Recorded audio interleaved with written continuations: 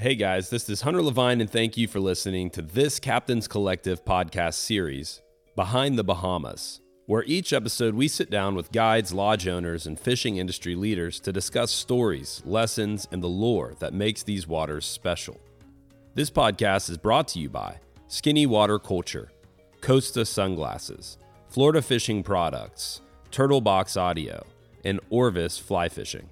To learn more about our sponsors and to see special content, head to captainscollective.com. I also want to give a special thanks to our friends at Soulfly Lodge for hosting us and making this trip possible.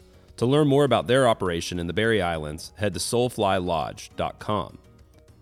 In our last episode, we sat down with Travis Sands, a young, well-known guide in the Bahamas whose hard work and charming personality is quickly making a reputation among the fishing community. In today's episode, we sit down with Percy Darville, a true legend in the Caribbean. In this podcast, Percy tells his story of how he started guiding at 12 years old, working alongside his father in order to help his family make ends meet. Through decades of experience, Percy has learned a lot about stocking fish in the flats and making his clients feel comfortable. In this interview, Percy gives us a look into the mindset that has led him to be one of the most successful guides in his field. Percy also shares a touching story about how a small gift from Perk Perkins of Orvis changed his life in a remarkable way, and as a teen helped him down the right path that he's on today. We hope that you enjoy our time together. Thank you for listening. This is the Captain's Collective, Behind the Bahamas.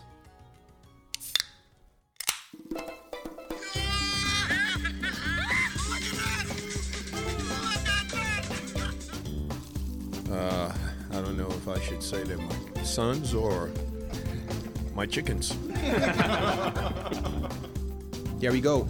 Point you out at 11 o'clock. So you see him. Say, yeah, the way I talk to you, I soothe you down. Like flying cast. I can see the buck fever. I can see the knees like shaking. And I'm always in the back of there like, control yourself, John.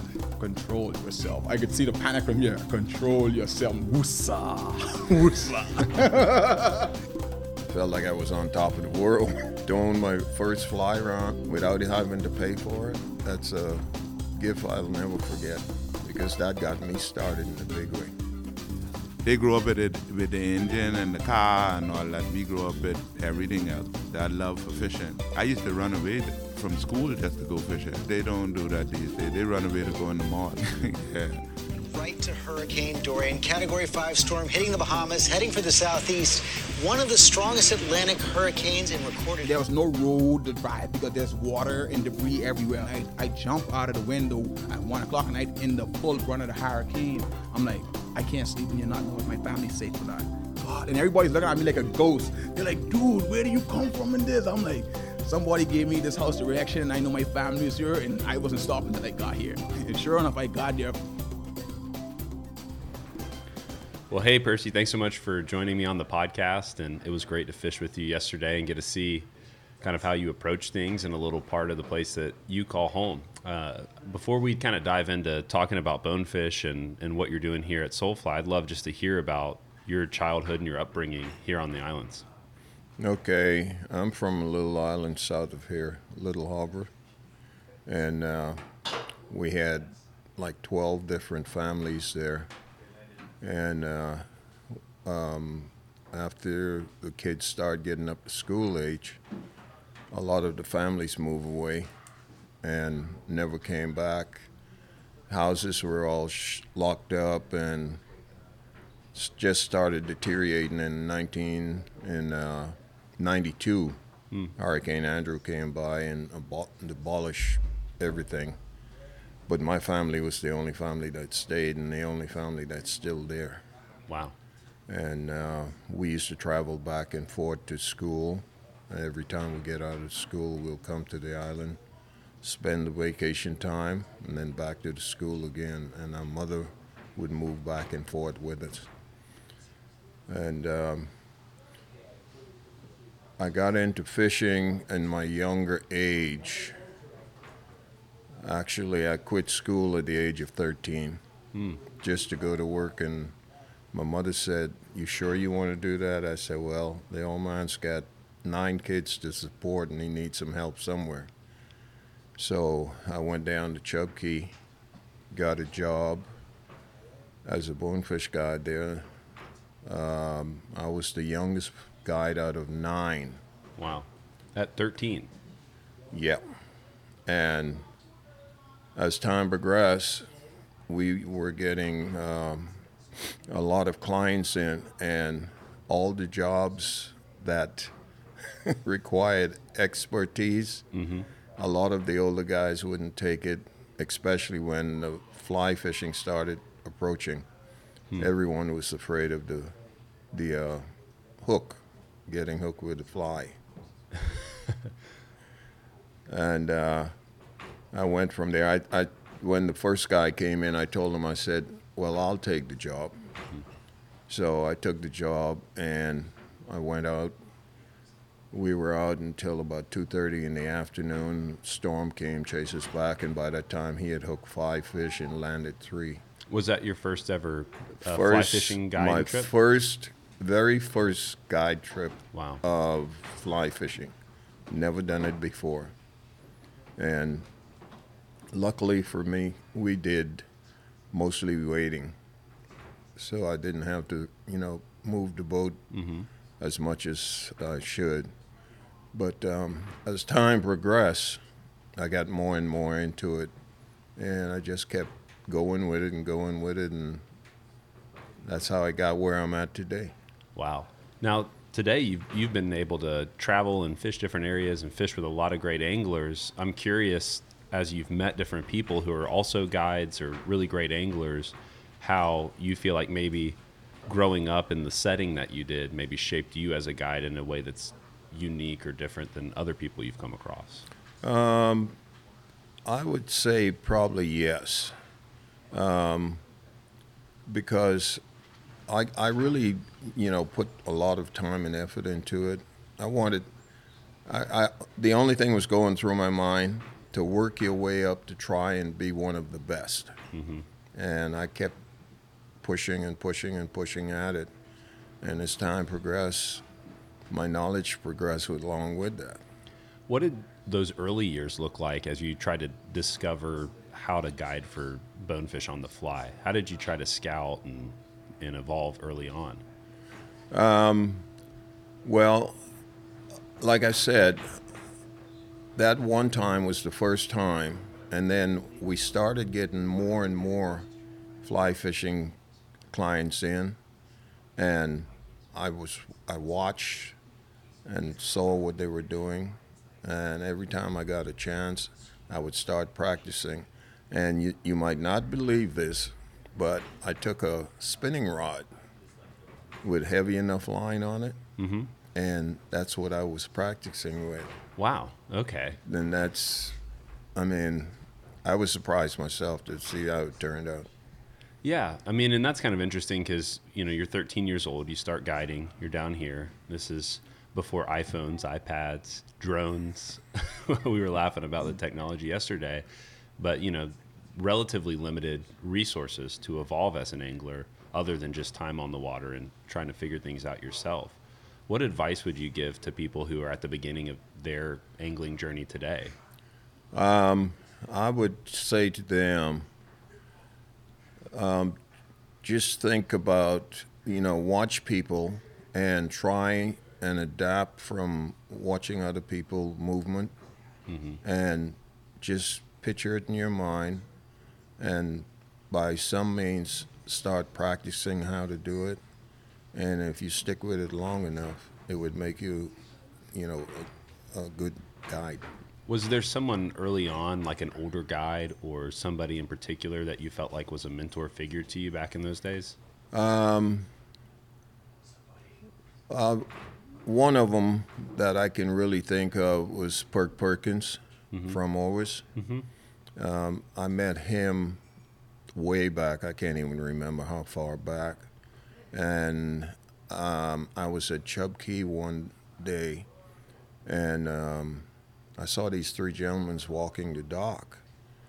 And we came head to head, and we started talking, and he said, well, we're here waiting on a boat to take us down to Andros to do some bone fishing. He said, could we find someone to take us? I said, sure, I'll take you. It was Perk Perkins, Lee Perkins, and oh God, what's his name now? He's a fly fishing instructor.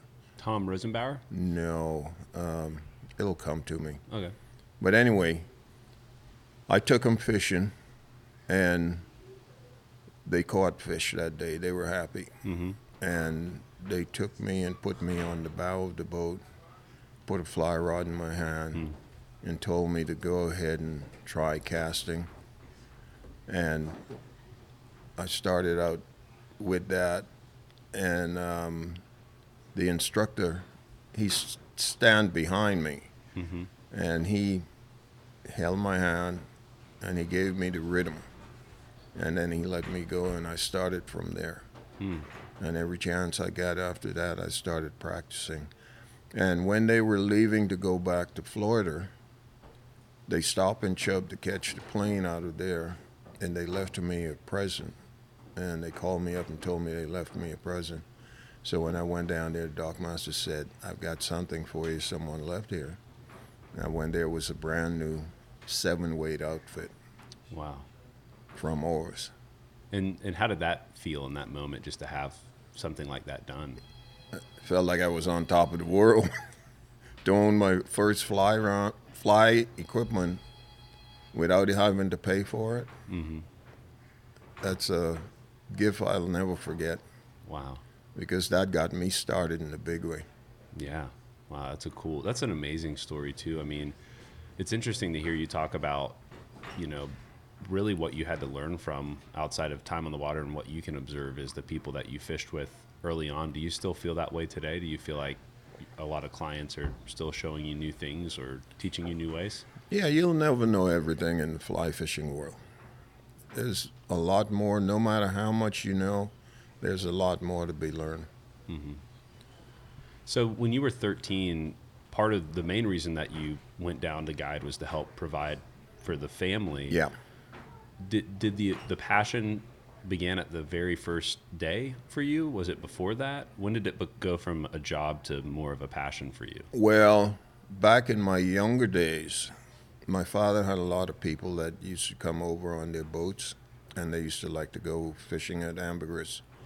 And what they would do is take me with them just to keep the boat from running aground while they're waiting. Mm-hmm.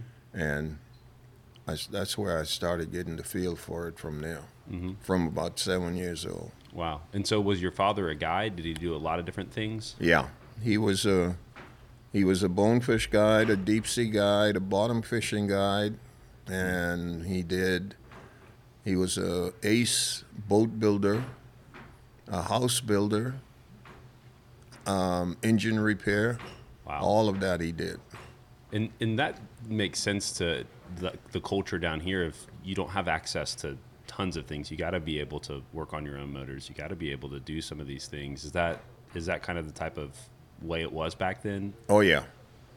As a matter of fact, I started rebuilding engines. I was about 17 years old.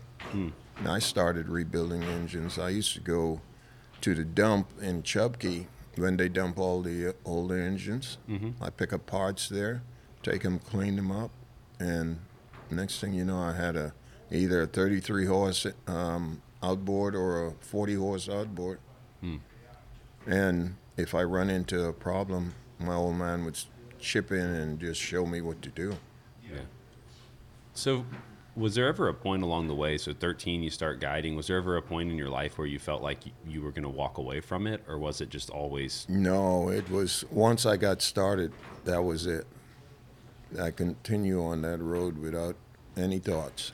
What do you feel like propelled you the most along the way? Was there something that helped you from getting burnt out or walking away?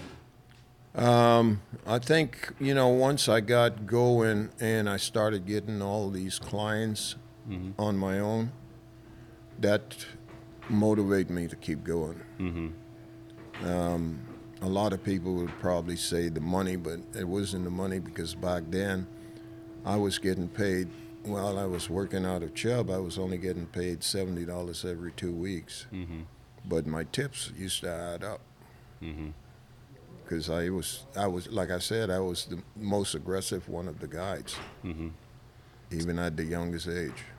Tell me about your first boat. My first boat, was a 16-foot, what they call a Crosby. It's designed similar to a Boston whaler with a concave bow, and it carry a small outboard. Well, I was fortunate. The gentleman that owned Chubb, he and my father were real close. Excuse me. And he had a 18-horse Evinrude that he wasn't using, and I asked him if he wanted to sell it, and he sold it to me for $400. Wow. And that was what I used on my boat. And I used to use that boat for bone fishing also, even though the concave on the bow was a little noisy, Yeah. but it made do. Tell me about the city at that time, because I'm imagining that from the moment that you first began guiding, there's been a ton of change, with the infrastructure and places around it. Oh, the city back then, it was, how should I put it? It was more like a village. And time after time, it started growing and growing and growing, and now I think it's overgrown now.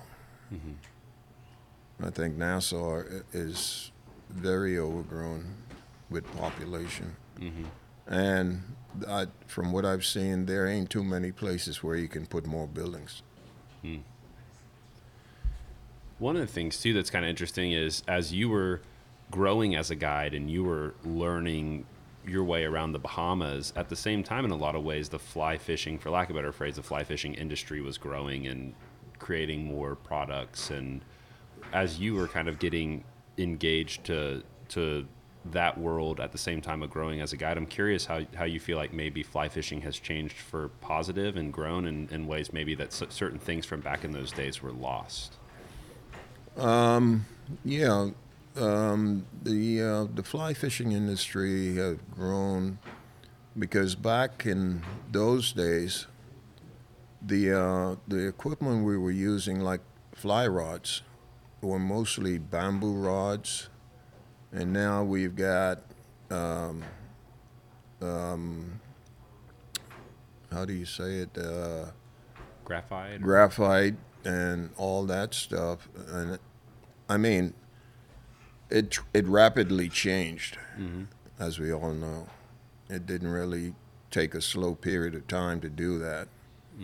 And the reels were, I've got a loop reel, an old loop reel that caught the biggest fish that I ever caught. And the drag on that thing, when you tighten down the drag, you've got to reel against the drag too. Wow. Tell me about that fish. I'd love to hear about it. I don't know if you heard about Sandy Key, south of here. We found this fish. This guy, he was a guide from up in Montana, and he hurt his foot. He couldn't go in the water. So we saw the single fish working up in the shallows, and I tried to get that boat as far as I can in there, and he made a long cast, and he caught that fish. We didn't have a weighing scale, but I had a measuring tape. He measured out at 34 inches. Wow. And according to the conversion chart, that fish should have been 15.6. Wow. And the only thing that came any closer to that, I think, was one that I caught not too long ago, 28.5. Wow. And the guy had fishing. About 30 minutes after that, he caught another one, 26.5. That's a good day. Half day, really. I'm curious too, like the road to the marina is named after you, and you're considered kind of one of the pioneers or the pioneer of this area. I'm kind of interested in how you got connected to the Berry Islands and Great Harbor and kind of what it looked like to explore that and try to figure out this fishery. Well, Berry Islands is home. from a kid. It's home. And as far as the road goes, I was in a competing for the Cacique Award, which is one of the most prestigious award you can win in the Bahamas. And I got nominated with, I don't know if you heard about Andy Smith and Andros. I have. Well, Andy, myself, and another guy out of Nassau, and I won the award. So after winning the award, they had a little gathering for me right there in that road, and they decided to name the road after me. And that's how that name got there. When you think about that, what does that mean to you? It means a lot. It means that, I was highly appreciated before I passed on, like the rest of the roads that's named after people. They all had already died when they named the roads, and I said, thank you, I got mine before I die. Yeah, you got to be there. Yeah. When you think back at all your years of guiding and along the way, you have these moments that, whether it's, someone leaving you a fly rod or naming a road after you or, just milestone moments. Are there any that really stick out to you as maybe the most special or most impactful? The road, yes. As far as someone leaving me a rod like that, I appreciated that highly because I cherished that rod until it was no more. It only lasts so long, and after that, then I met up with Perk again, and we fished a few times. As a matter of fact, I fished his whole family. After, over a period of time.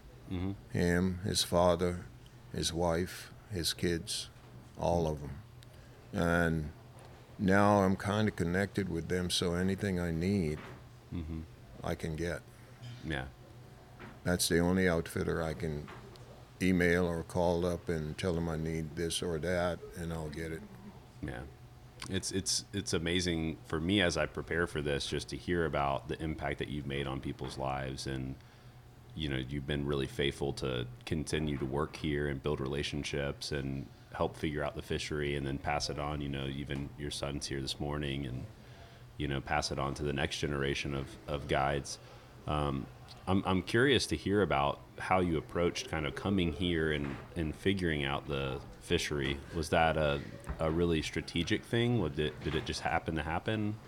No, actually, I was fishing out of Chubb for 18 years. And I had a little problem with one of the owners down at Chubb. And I said, you know what? I'm going to try Great Harbor Key because I fished out of here. Quite a few times I had to come down from Chubb to here to fish people. I got called in, and I said, there isn't anyone there that's doing it full time, so why not try it?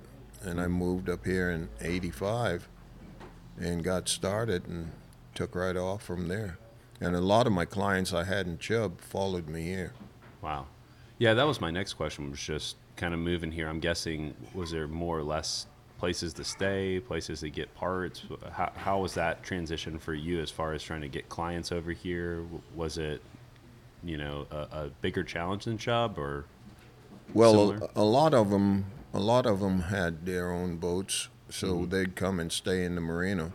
And there were a few places back then, not many, for rent. That rental deal, that grew real big over, I would say, a period of the last 15, 20 years. So now, they've got a lot of places now that people can rent. And that helped in a big way, because seeing that they have places to stay now, everybody's trying to get in. As a matter of fact, a lot of people sometimes are on wait list because there's nothing available. When we were on the boat yesterday, I asked you, what's your favorite way to fish? And you had mentioned that if you had to pick, you would probably pick wading for bonefish. Yeah. Can you give me the most important lessons you've learned from your 50 plus years of wading for bonefish? What's your Percy crash course? Well, with comparing wading against boating, you have more chances and you can position yourself a lot better. Mm-hmm. You've got, the only thing you got to be able to do is wade quietly, Mm-hmm. but you can even get closer to the fish most times. And the big part of wading is the boat's not allowed to get in to where you can wade most of the times because of the shallow water. Mm-hmm.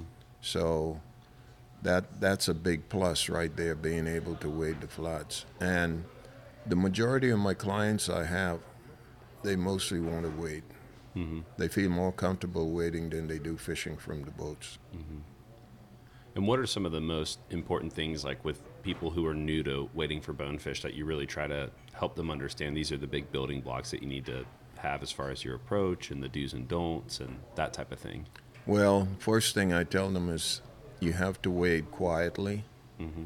And on a calm day, you have to increase the length on your leader.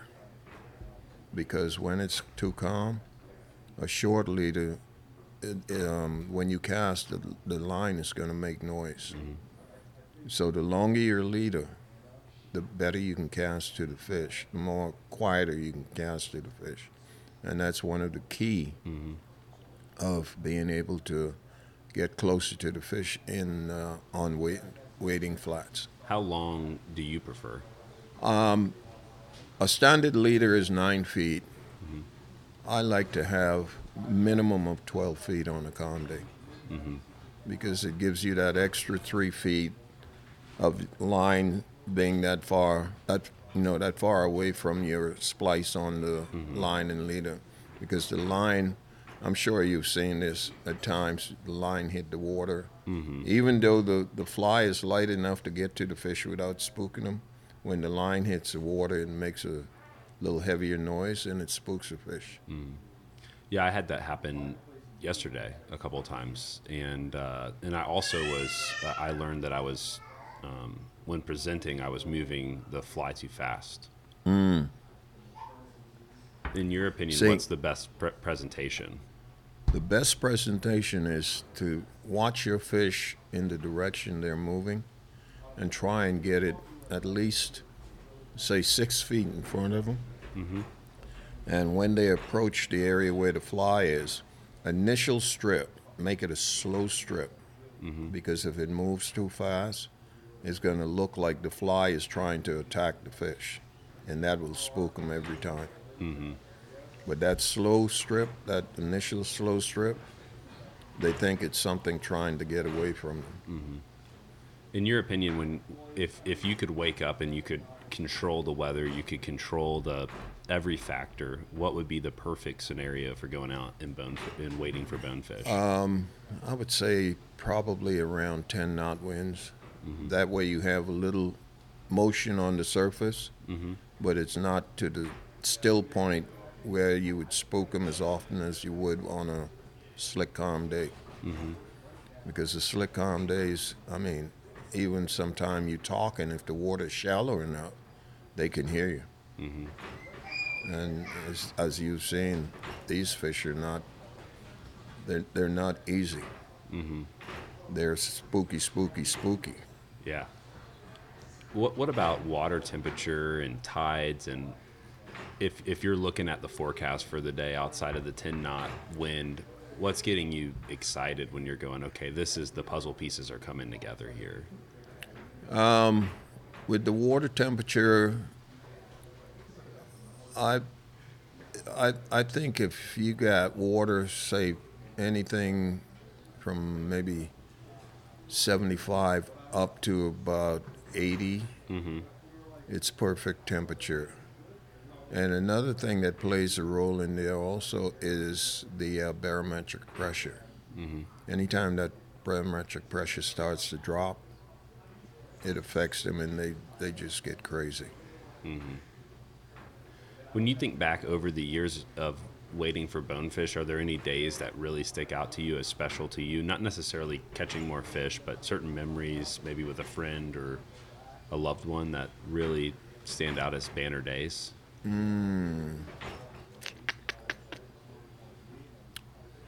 I've had, I think one of my better days that I remember is I had a kid with me one day, and his mother chartered me to take him out, and he caught, even though he was bait fishing, he caught 32 bonefish, and by 2:30 he said he was tired, take him back home. For you, when you're looking at a day like that, what's success for you? Is it just everyone having a good time? Do you have your own standard in your head? Oh yeah, I'd like to see people catch fish and be happy. I'm all right to have people fish than me personally fish myself. I only did that yesterday because you guys said grab a rod. Yeah. Well, it kind of goes back to what you said though earlier, that you learn a lot from watching people fish. I learned a lot from watching you approach those fish yesterday, and got to watch you catch 2 fish, and watched how you moved and how you held your rod and how you approached them. So I mean, to me, that was a huge learning opportunity, and I'm sure that there's people who feel the same when they're waiting, that having you there to kind of show how you would do it is a big reason of coming out with you. A lot of people always ask me if I would be willing. Let me back up a little bit. I have some clients sometime, they can't get the line to fly to the fish, and they would say, would you mind casting it for me? And I said, not at all. And I'd take the rod and I'll cast it out and I'll give it to them, and then I'll tell them how to strip. And they're happy as day goes by. So I don't mind doing it. Yeah.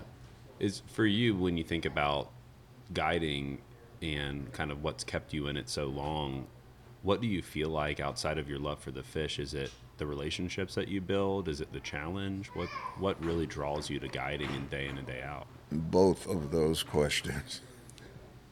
Both of those questions does really have me going, because I love to see people catch fish, and like I said, I prefer to watch you catch a fish than for me to throw a line out there and catch a fish.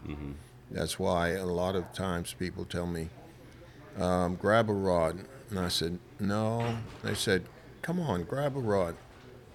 I said, no, I'm not going to do it.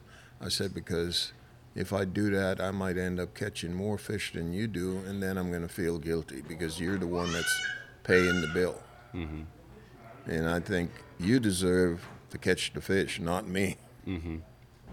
It's kind of cool too to be here at Soulfly and get the chance to hang out with the other guides. And I know people even that I've hung out with across Florida and other areas that look up to you as a figure that they aspire to be or be like.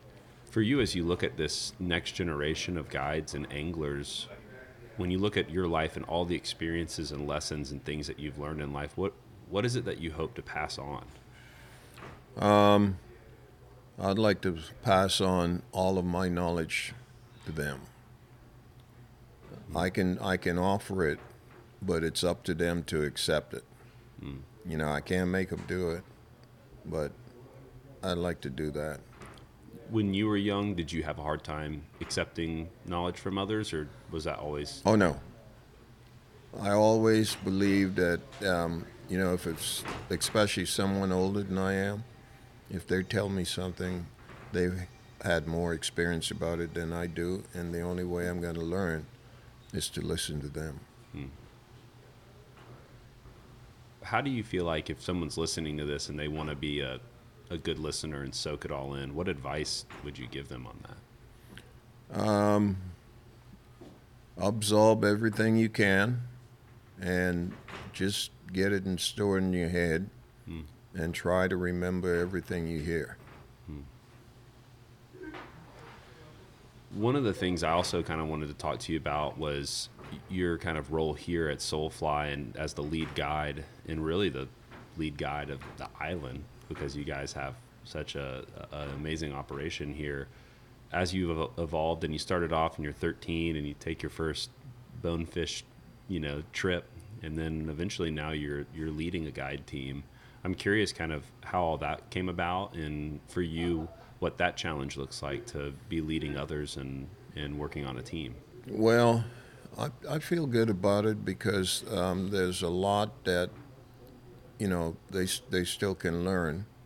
And I'm in a position to where if they don't understand something and they ask me, more than likely I can tell them, what's what. And as far as being the lead guide, I don't consider me being the lead guide, because as far as I'm concerned, we all do the same thing. We've got knowledge about it and we're good at it. And I just feel like we're one family working together. Mm-hmm. They look up to me, but still yet, I accept them as family. What do you feel like is key to having a dynamic like that? You mean with the group? Mm-hmm. I would say everybody almost know the next person movement, which works good because then you don't have to go through all kind of explanation to each other about this or that or the next. We all know where we're going and what we have to do. Mm-hmm. I'm curious too, like you had talked about, you have a desire to pass along your knowledge, and I think to a lot of young anglers and anglers, they always want to think about the presentation of the fish, or they want to talk about catching more fish. But for you, when you think about passing along your knowledge, is it more than just here's how to catch fish? And if so, what are those things beyond just the actual cast and presentation? Let's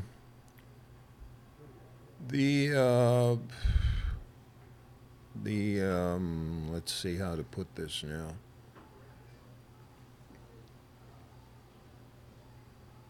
I'm lost for words on this. Oh, no, and I can edit out little pauses if you just want to think about it. I guess I'm just saying, thinking when you're trying to pass on knowledge, what things outside of just how to catch fish is what I'm trying to see if we can get into. Well, for one, you got to know your boat operations. You got to know how to operate your boats. You got to know how to angle the client so they can get the best cast. Mm-hmm. I know there are a lot of times you get in position where you'll be pulling along and fish shows up and they show up from the wrong angle. Mm-hmm. And then you got clients that's trying to do a cross cast and they're not good at it. You try to see how quick you can get the boat turned for them, mm-hmm. to get them positioned right, and try and get them as close as possible without spooking. Mm-hmm. Are there other things, like when you're trying to position the boat, and from wading fishing, are there other things too, as far as everybody kind of thinks about sunlight, for instance, but are there certain things that's going through your mind when you're trying to position a boat for bonefish, other than just the typical sunlight? Or well, without the sunlight, you have to have the right angle in order to see the fish. mm-hmm. Because you get, say for instance, you've got a cloudy day, and there are certain angles where the cloud creates a glare on the surface, and you always try to see if you can work around to get out of the glare, because if the fish is in the glare, you can't see them at all. Even though you might be wearing polarized glasses. The polarized glasses doesn't totally kill the glare. Mm-hmm. What big mistakes do you see a lot of people make when they hop on the boat? You've mentioned a few along this conversation, but I was just curious the big kind of mistakes that you see people commonly make with targeting bonefish. A lot of people, they pull their line out and they just drop it on the deck. And most of the time, they will not cast the line out at the beginning to stretch it, which is one of the things you want to do. And they'll be casting, and they wouldn't look down to see if they're standing on the line or not. And then when they make the cast, they're short 10, 12 feet, and then they look down and they say, oh shit. And I always tell them, make sure you cast your line out, and if it's got memory in it, stretch it. Because the memory is going to cause a tangle if you try to cast that line with that in it. And those are the key things a lot of people make mistakes with. And sometimes you get clients, you're trying to tell them what to do, and they just ignore you. So when that happens, I say, well, whatever goes, goes. Yeah. I would imagine that, being in this area and guiding for as long as you've guided, you would come across some pretty funny stories over the years. Are there any funny stories that you cherish and hold on to that you can share? When it comes to that, my memory goes blank. That's like somebody calling me on the phone and say, I'm coming over, do you need me to bring anything for you? As soon as they ask that question, I blank out. Mind you, there are a lot of things I need, but I can't remember what. Well, but are there certain things that, that certain memories, I guess, that from over the years that you just find yourself, your mind drifting to as kind of a place that brings you peace or? Man.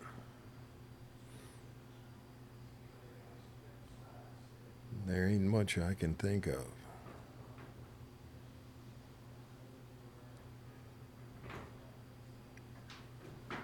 One I can think of is, watching people after a day of fishing, and they had a nice day of fishing. See them when they start celebrating, I know then they had a real good fishing day. And that makes me feel real good. Anytime I got clients I can bring back in and they're laughing and talking about their day of fishing, it makes me feel good. Over the past 50 years of guiding, what has been some of the big challenges that you've had to overcome, and how did you get through those challenges? God.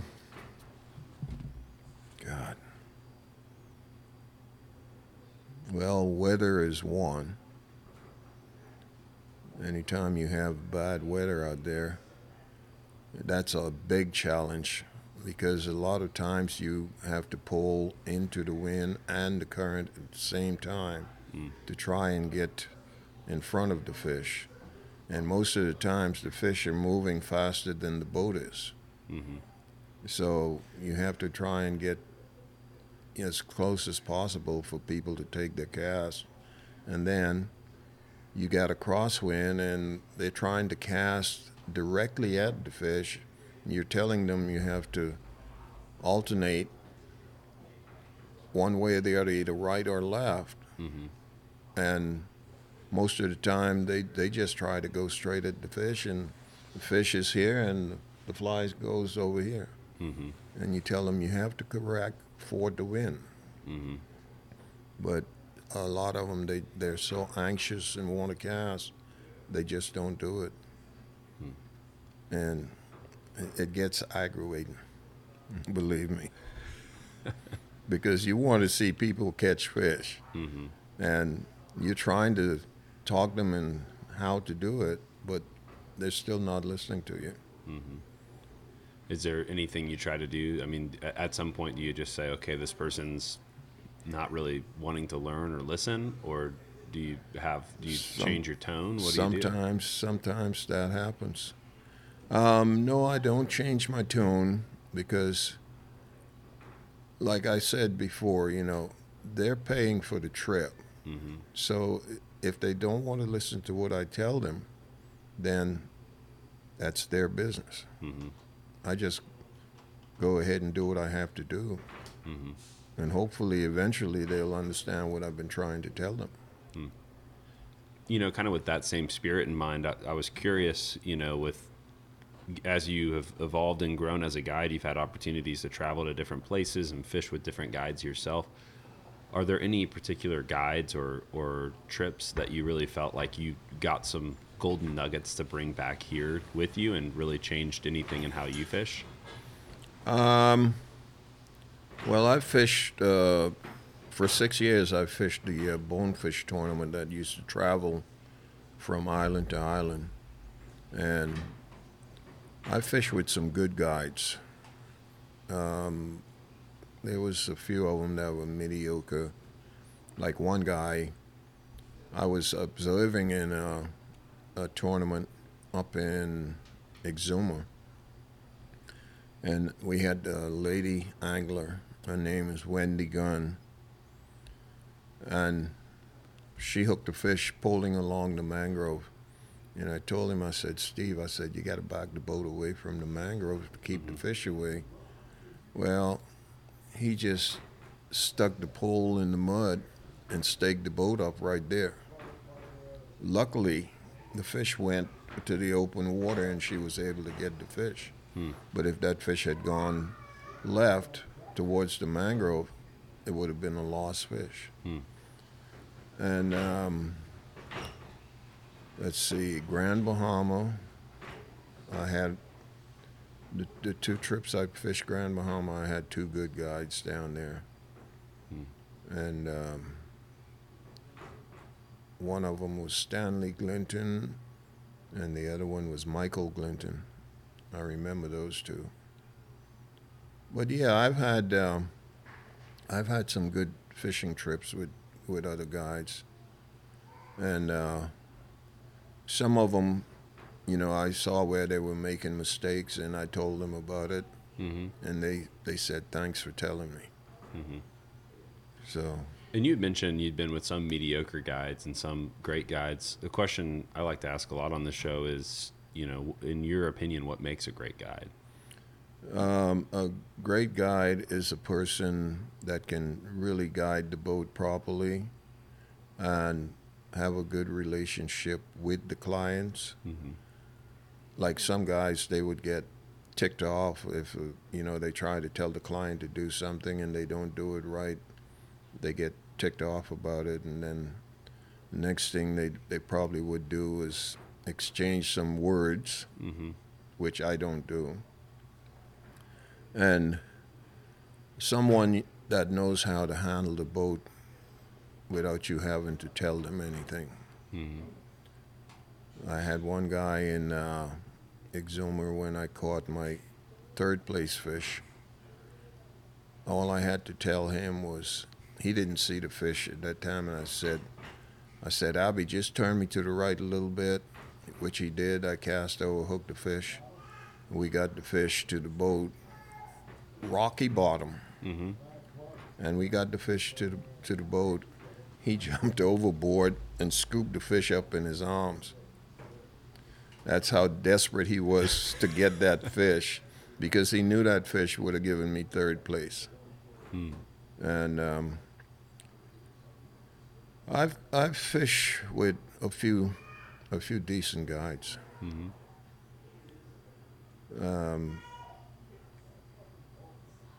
Actually, there were a few guides that I fished with that questioned me about some things too that they didn't really know too much about, and I was able to help them.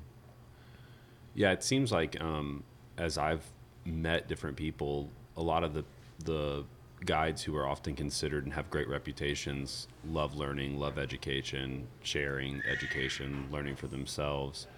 And even just, you know, being around the past couple of days here, I can tell that that's, you know, something that's a part of how you try to carry yourself. And, you know, whether we're out here this morning because we're weathered out today, casting, or if it's just trying to have conversations on the boat, do you feel like most of the guides in the next generation, do you feel like they have that same spirit of wanting to figure things out like you had to have while you were here, or do you feel like maybe that's something that's being lost? I think it's gonna work out because there are two brothers and a nephew in Eleuthera that I train, and they're up there in the business now. Mm-hmm. They moved up pretty quick, and they're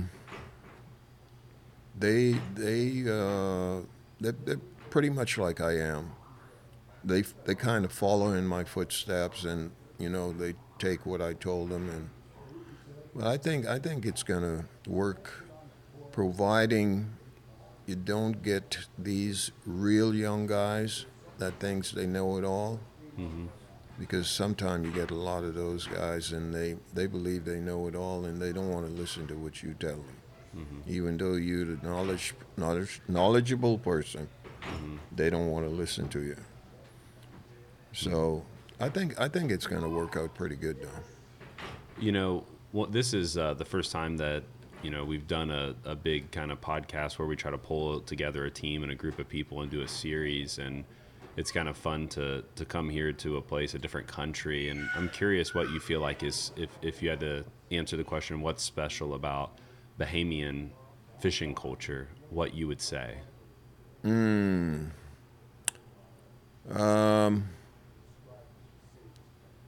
I guess I would say the fishing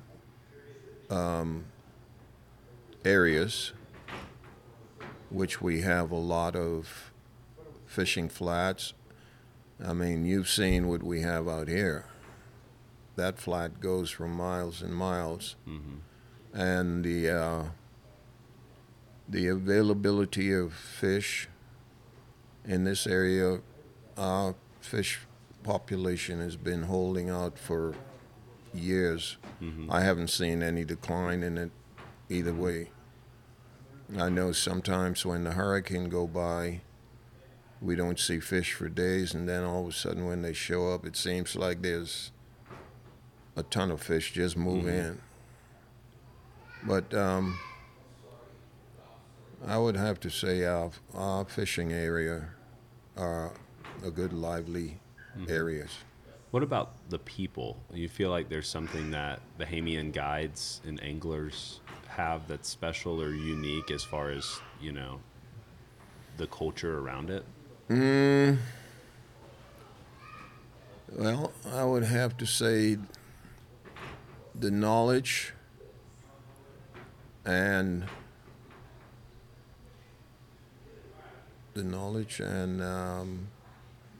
the way they treat the people.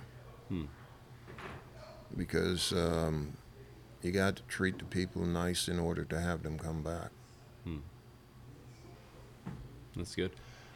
I was also, so tomorrow we're going to be going over to your brother's restaurant, I believe. Mm-hmm. And when I heard about that, I thought that was really fascinating. I'd love just to hear about his restaurant and kind of how that operation runs. Well, that was established in 93, I think. It was him and my mother. Actually, the building that it's in was a building that I was repairing to do the same thing. And then Hurricane Andrew came in 92 and damaged it. And I was working at the time, and my brother asked me, he said, "What are you going to do with the building?" I said, "What do you want to do?" He said, "Well, I'd like for me and the old lady to open up a little restaurant and bar." I said, "Sure, go ahead and do it." And I said, "If you need some help, let me know, and I'll chip in and help you." And they got it going, and it's been going ever since. Mm-hmm. And she died 11 years ago now. And I told him, I said, "You might as well just go ahead and keep it going." So he's in it all by himself now. Mm-hmm. And sometimes when he's got big groups coming in, mm-hmm. he would take a girl from down there to help him. But most of the time he's there by himself. He's the only one on the island. Yeah, I had heard that he was the only one on the island, and you have to access it by boat, and you have to have reservations. Reservations, yeah. And he'd like for you, if you can, to put your reservations in a day in advance, because then he got to get in the morning and prepare everything. What does he cook there? His lunch special is fish fingers, cracked conch, peas and rice, and coleslaw, all on the same plate. What, are you a cook yourself? Yeah. What's your favorite thing to cook? I like to cook what we call the boil pot. Just take some meat and a lot of vegetable and cook it all up in a nice gravy and have that. That sounds amazing. My last question for you, and I'm really grateful for the time and the information that you've shared with me on this trip, is if you could go back to yourself, you're 13 years old and you're starting off this whole journey, what advice would you give yourself? Be courageous and try and move ahead with as much knowledge as you can. And if I had the choice to change from what I am doing now, it wouldn't happen, because this is my pride and joy. What's the courage factor in that?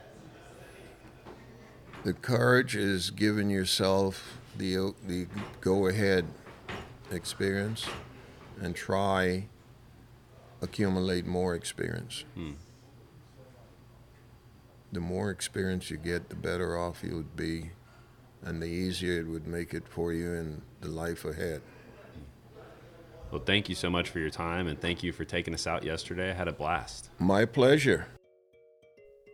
Thanks again for listening to the Captain's Collective. Please help us out by leaving a review on iTunes and sharing this podcast. We hope that you enjoy. This is the Captain's Collective.